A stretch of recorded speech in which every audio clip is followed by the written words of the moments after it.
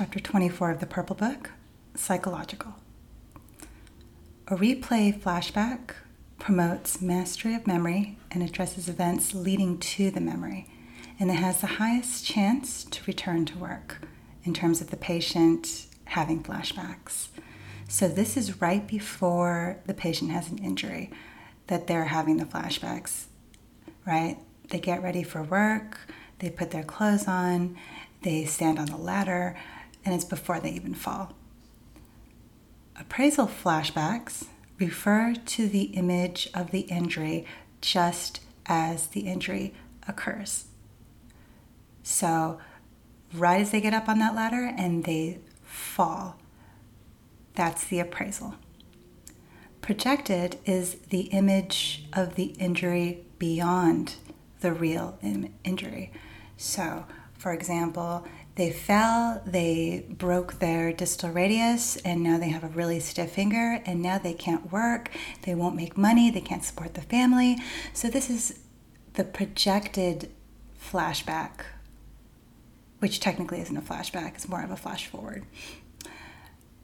Patients who have appraisal and projected flashbacks together actually have the least chance to return to work, because if you think about it, they're having flashbacks of the injury that just happens and of events that have not yet occurred, most likely negative.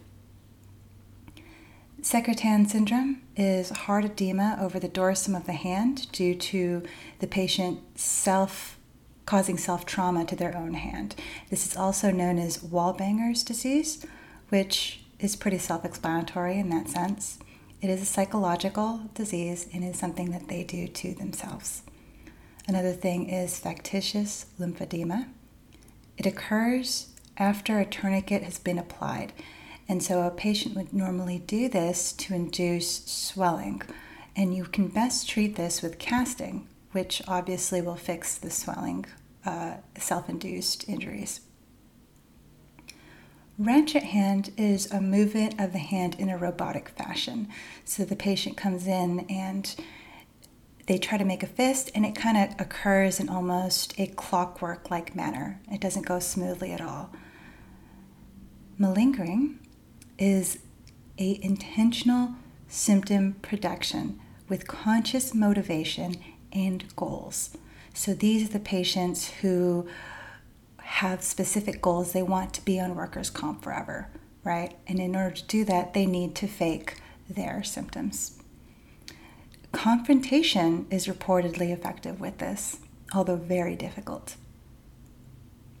Factitious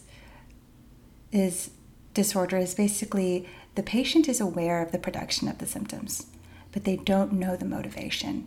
And these are the patients who come in and they really adopt that sick role. They go to the hospital and they feel like they're being cared for.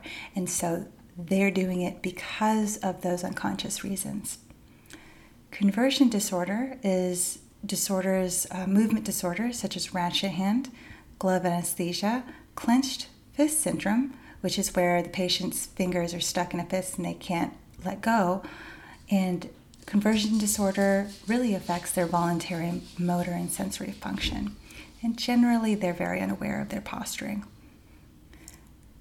Psychogenic hand disorders include things like postural hand deformities, movement disorders, edematous conditions, and non-healing self-inflicted wounds, as well as sensory conditions. Anarchic hand syndrome is a neurological disorder where the hand takes a life of its own, not to be confused with alien hand syndrome, which is where a hand is typically disassociated from the patient. The patient does not recognize that it is their own hand, and this is usually due to a separation of hemispheres, maybe due to a stroke or a brain infection.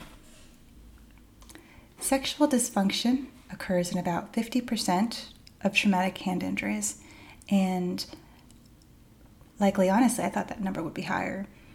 And if you're American, know that your personal space is about 18 inches.